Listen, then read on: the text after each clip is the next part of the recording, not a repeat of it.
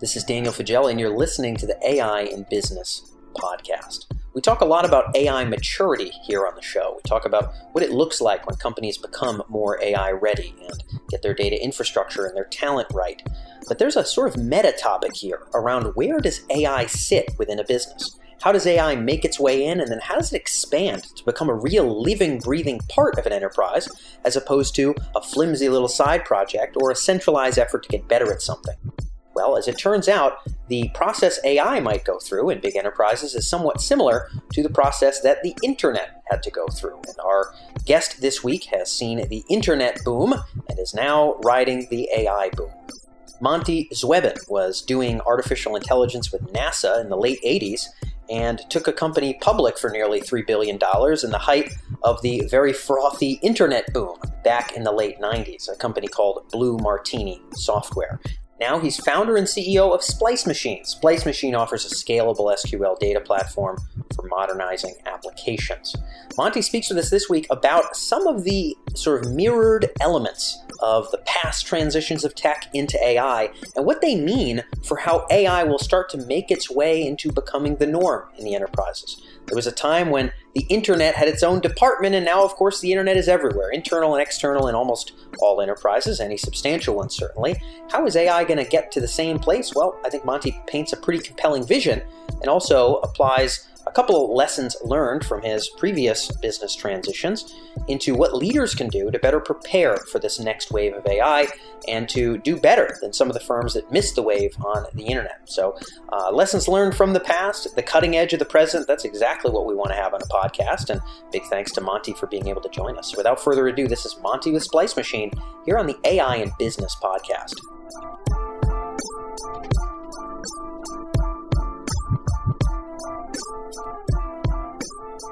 So, Monty, we're going to fly in and talk about this topic of the maturity of AI in the enterprise. And you've seen a lot of tech transitions in the past. The first dynamic that I know we're seeing, and you're probably seeing even closer, is AI beginning in pockets. You know, we joke that we jump into these big banks or life sciences firms where we do our market research, and what's happening is popcorn projects. These guys got some budget, these guys got some budget, we spun up something here. Sometimes we spun up the same darn thing in a couple different departments or geo-regions. And now we're starting to see things congeal towards a platform. Hey, we're going to share our learnings. We're going to share our algorithms. Let's talk first about that transition. How do you see that happening in the enterprise today? Yeah, Dan, thanks for having me, by the way. Of course. Glad to have you here. It's definitely a trend, and it's a clear indication of maturity in a marketplace. Everyone lit up their little Jupyter notebooks and used a few different algorithms and passed around data, usually in files, and these little pockets emerged.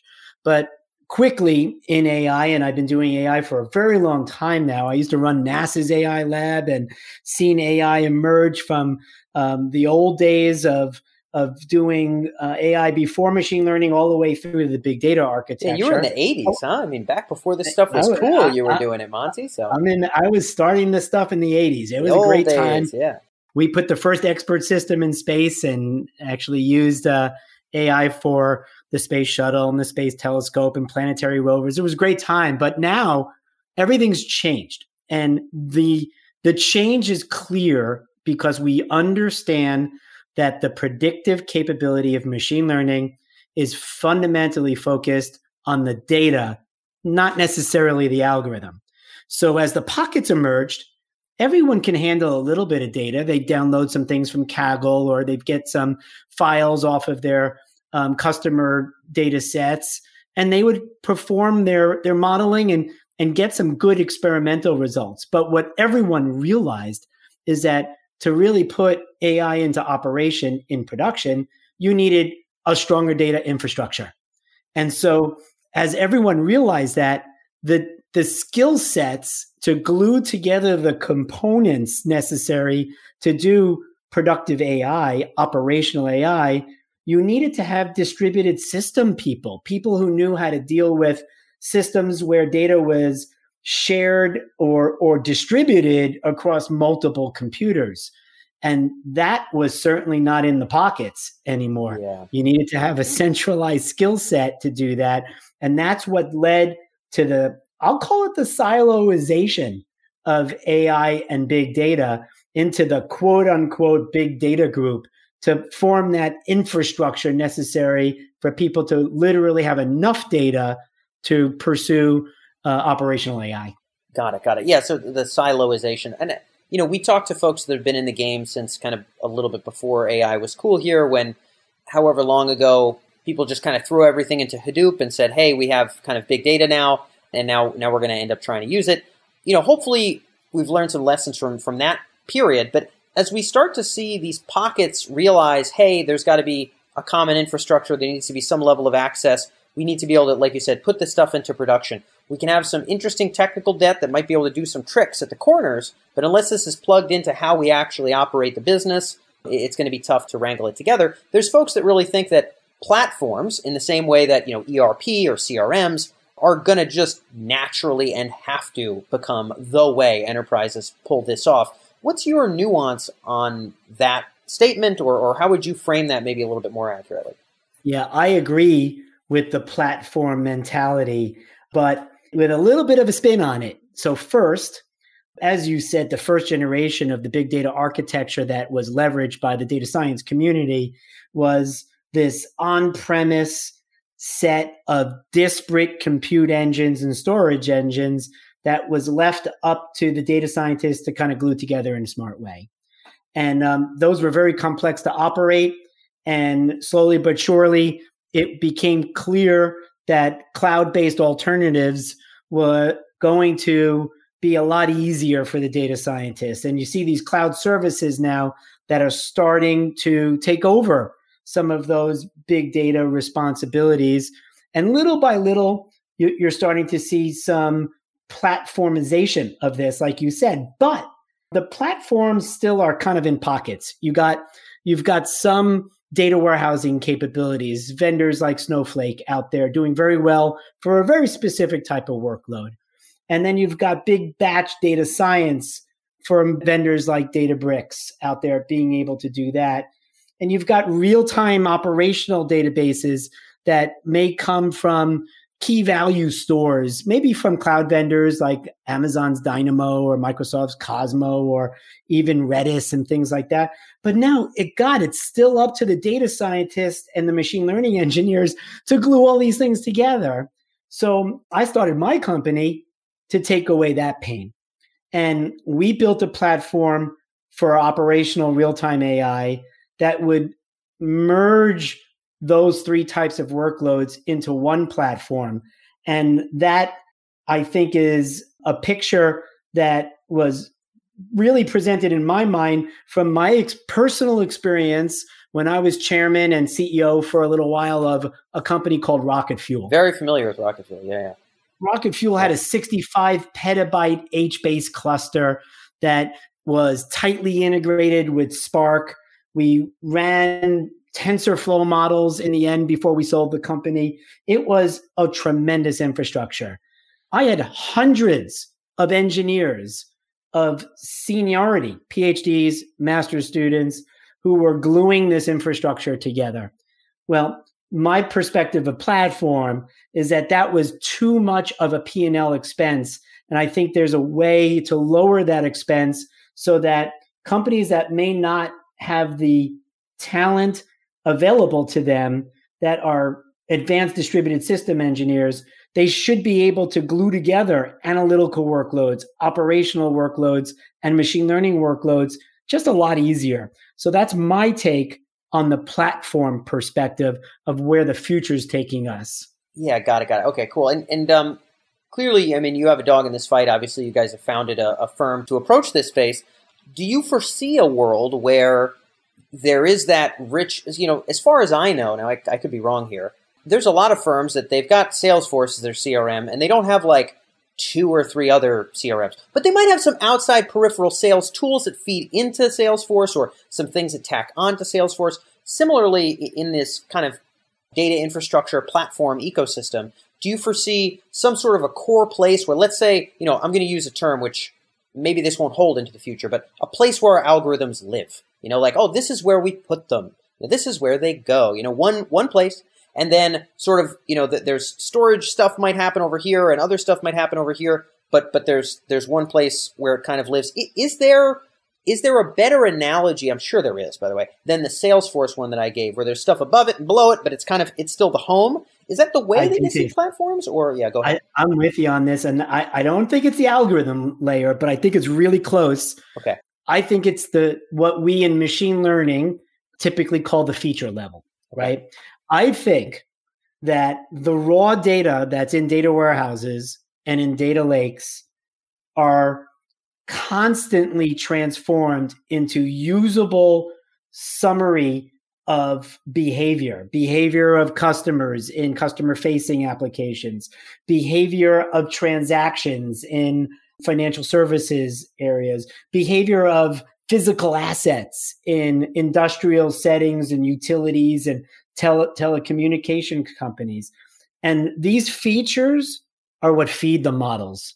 Yeah. And I believe there's a centralized platform for these features that are continuously updated, kept real time, kept fresh, searchable, discoverable, so that everybody in the enterprise can leverage those features in the models of their choice. Yeah. And I think that's where the centralization is going to come in. Okay, curious. And I guess being a little bit more in the we call the business strategy side than writing the Python myself, I think I probably have less of a firm stake there. But I can see the plausibility. It's clearly very ambitious, right? This idea that we'll have features that'll hold over time, right? Because the business evolves, right? Seasonality used to be big for all our product lines, and now it only is relevant for like 2 of them.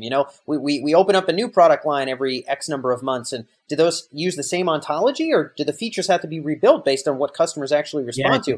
These dynamics, these ontology, typology, like there's businesses in the life sciences space. We do a lot with life sciences, and there's whole companies that are selling, like on a license, an almost infinitely structured, wild ontology of how you can sort and stack and subcategorize chemicals and molecules and whatever else. And clearly within a company, if we want to get wild, we can do the same thing. So clearly people are going to have to get better at that skill to bring the vision you're talking about to life. Modeling is going to have to improve. There's no doubt about it. But there is reusability. We see it every day. Just to give some business examples. Great. Right? Please do. I love examples. So one business example in customer-facing businesses, it's quite clear that analysts everywhere in consumer-facing businesses take transactional purchase history and turn it into recency, frequency, and monetary value summaries of how people buy, right? Yep. It's classic. I mean, it's been going on since way before data science, right? Exactly. The direct marketing people sending stuff in the mail, yeah. Exactly. So if you know how to break down purchasing information into the recency of purchasing in a particular category or by a particular brand, the frequency by which you do so, your average transactions, maybe monthly, those features are going to be used by people in marketing. They'll be used by people in merchandising. They'll be used by people in customer service who are building models. They're just ubiquitous features that are utilized for everyone around the business. And on the healthcare side, you used a great example there, thinking about life sciences. Our customers is pooling together real world objective population data in the neurology space. Data like how well patients walk and measuring the actual velocity and pressure of their footsteps. Jeez. Data about their cognitive capabilities, like in terms of awareness, memory, attention, executive function, and also data about their brains, the volume changes in white and gray matter. And all of this is done through standard tests out there. But it turns out that coming up with features like how many of your cognitive domains are deficient by a couple of standards of deviations off of normal, that is a feature that's used in models that are predicting the trajectory of multiple sclerosis. But it's also something that might be used in another neurological disease like Parkinson's. It might actually be a feature even used in cardiology. And so building these real-time data repositories of customer profiles, of features, I think will become gold to these companies to leverage all across the enterprise. And technically, we call those feature stores at the technical level, but they're platforms. They're just platforms to inform the business. Yeah. I, again, see tremendous plausibility in where you're getting. Clearly, there are many very reusable elements of a lot of businesses. There's some that are really wishy-washy and might change, but there's some where we could feel confident for a decade, this is going to be handy to have on hand. It seems to me, and we've got one more question for you, but I want to flesh this one out.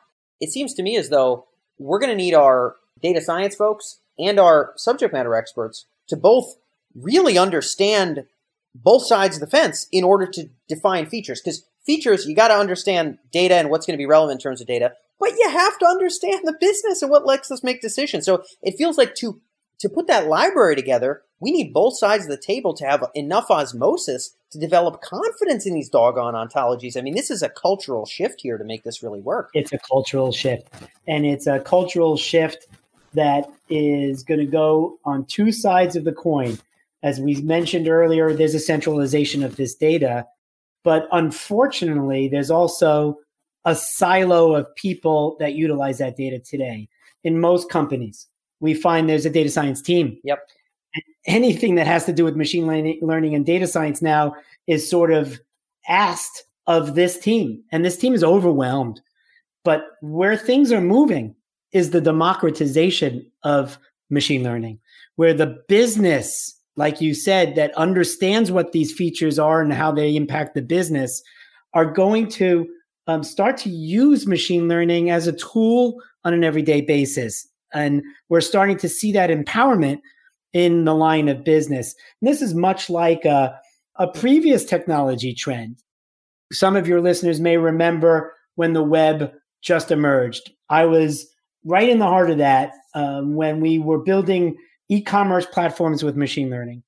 And in the beginning, in the early 2000s, whenever there was something to do with the web, the internet, there was this central organization that everything had to flow through.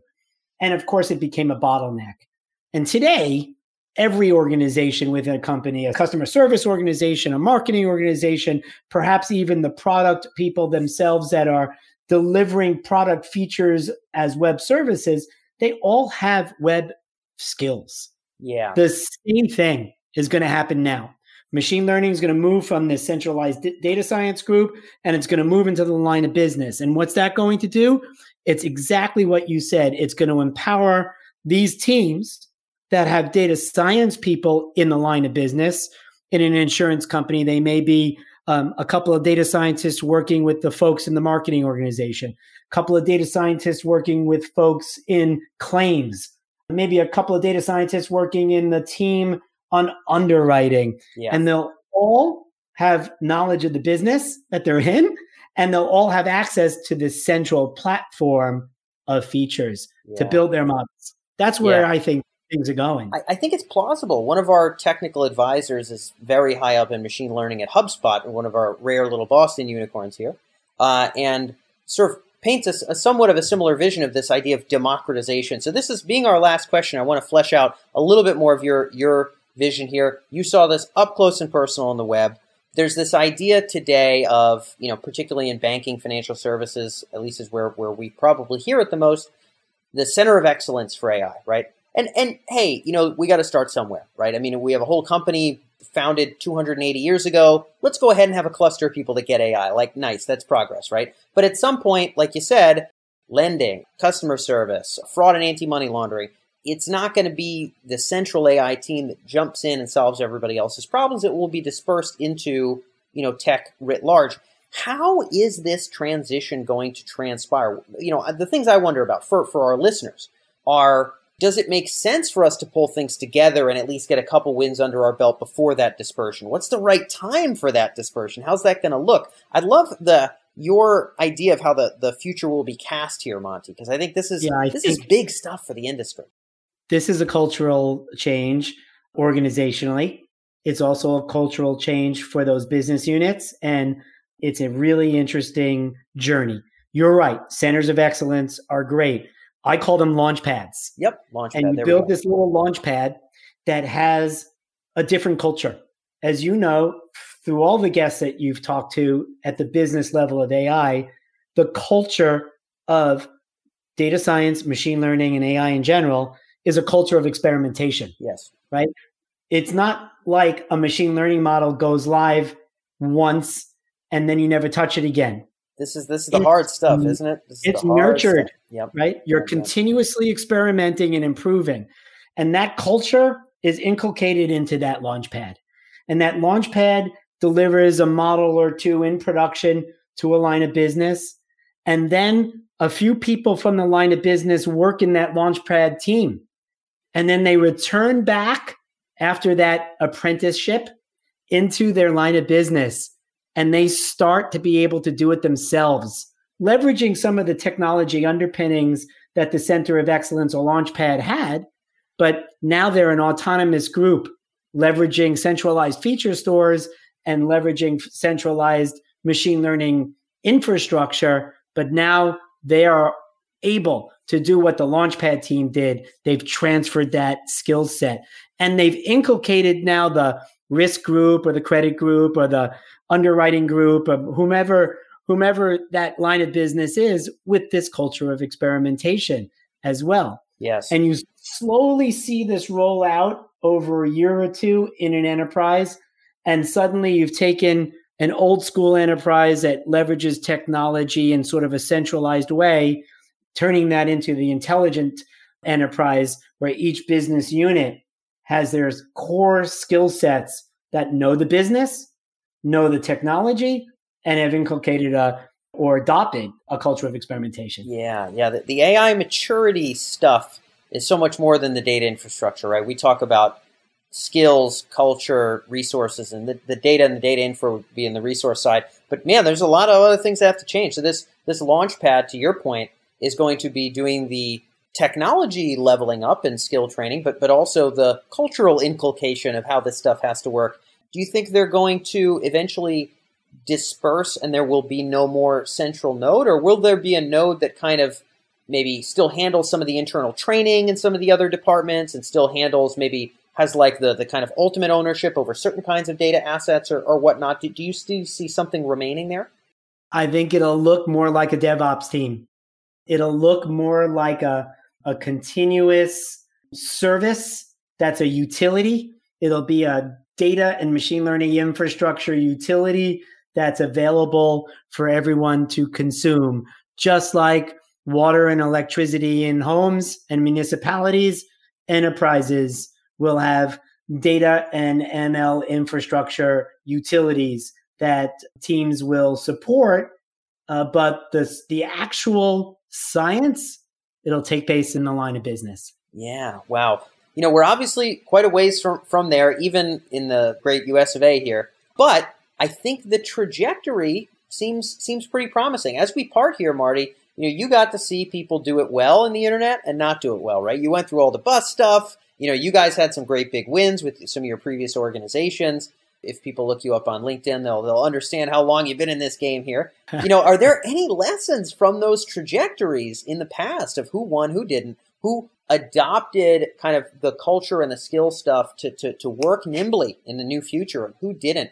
What's some parting advice from a strategy perspective's kind of lens for the leaders that are going to watch this transition happen that you're talking about?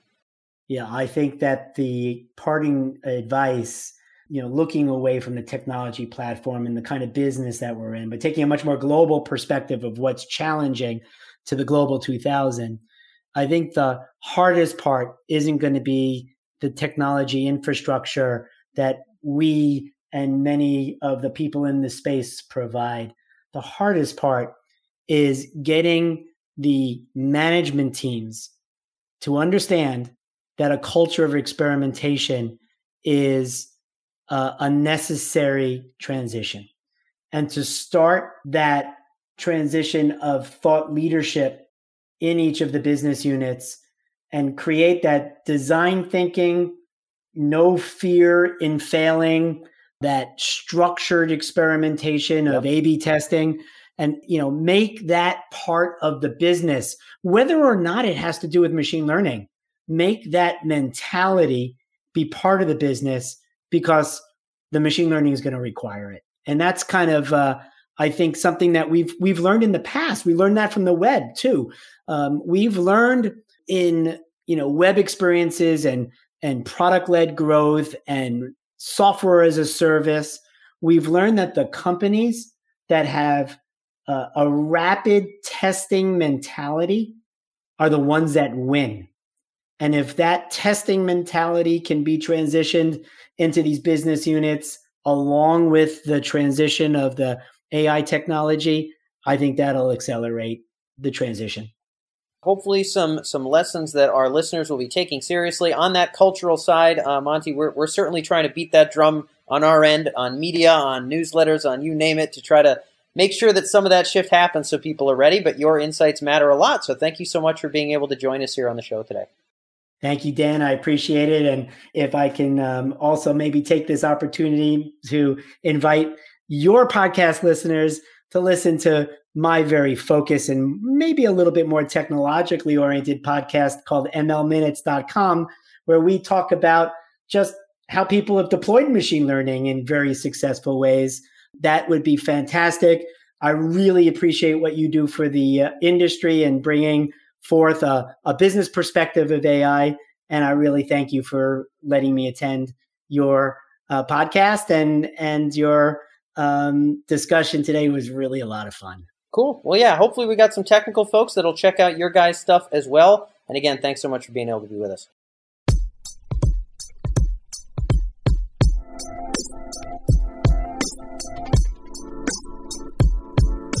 So that's all for this episode of the AI in Business podcast. Thank you to Monty for being with us, and thank you to you for listening all the way through. We talked a lot about adopting artificial intelligence and what it'll look like to fruitfully adopt AI in the years ahead. If you are in a place of action, you're an innovation leader, a strategy leader, or a consultant who has to guide enterprises, you may want to check out Emerge Plus. This is where we have a whole library of best practices around AI adoption and ROI. You'll have frameworks and simple tools to be able to apply the AI best practices of the companies that are doing AI well in your organization or for that of your clients. You'll also get access to our full AI use case library.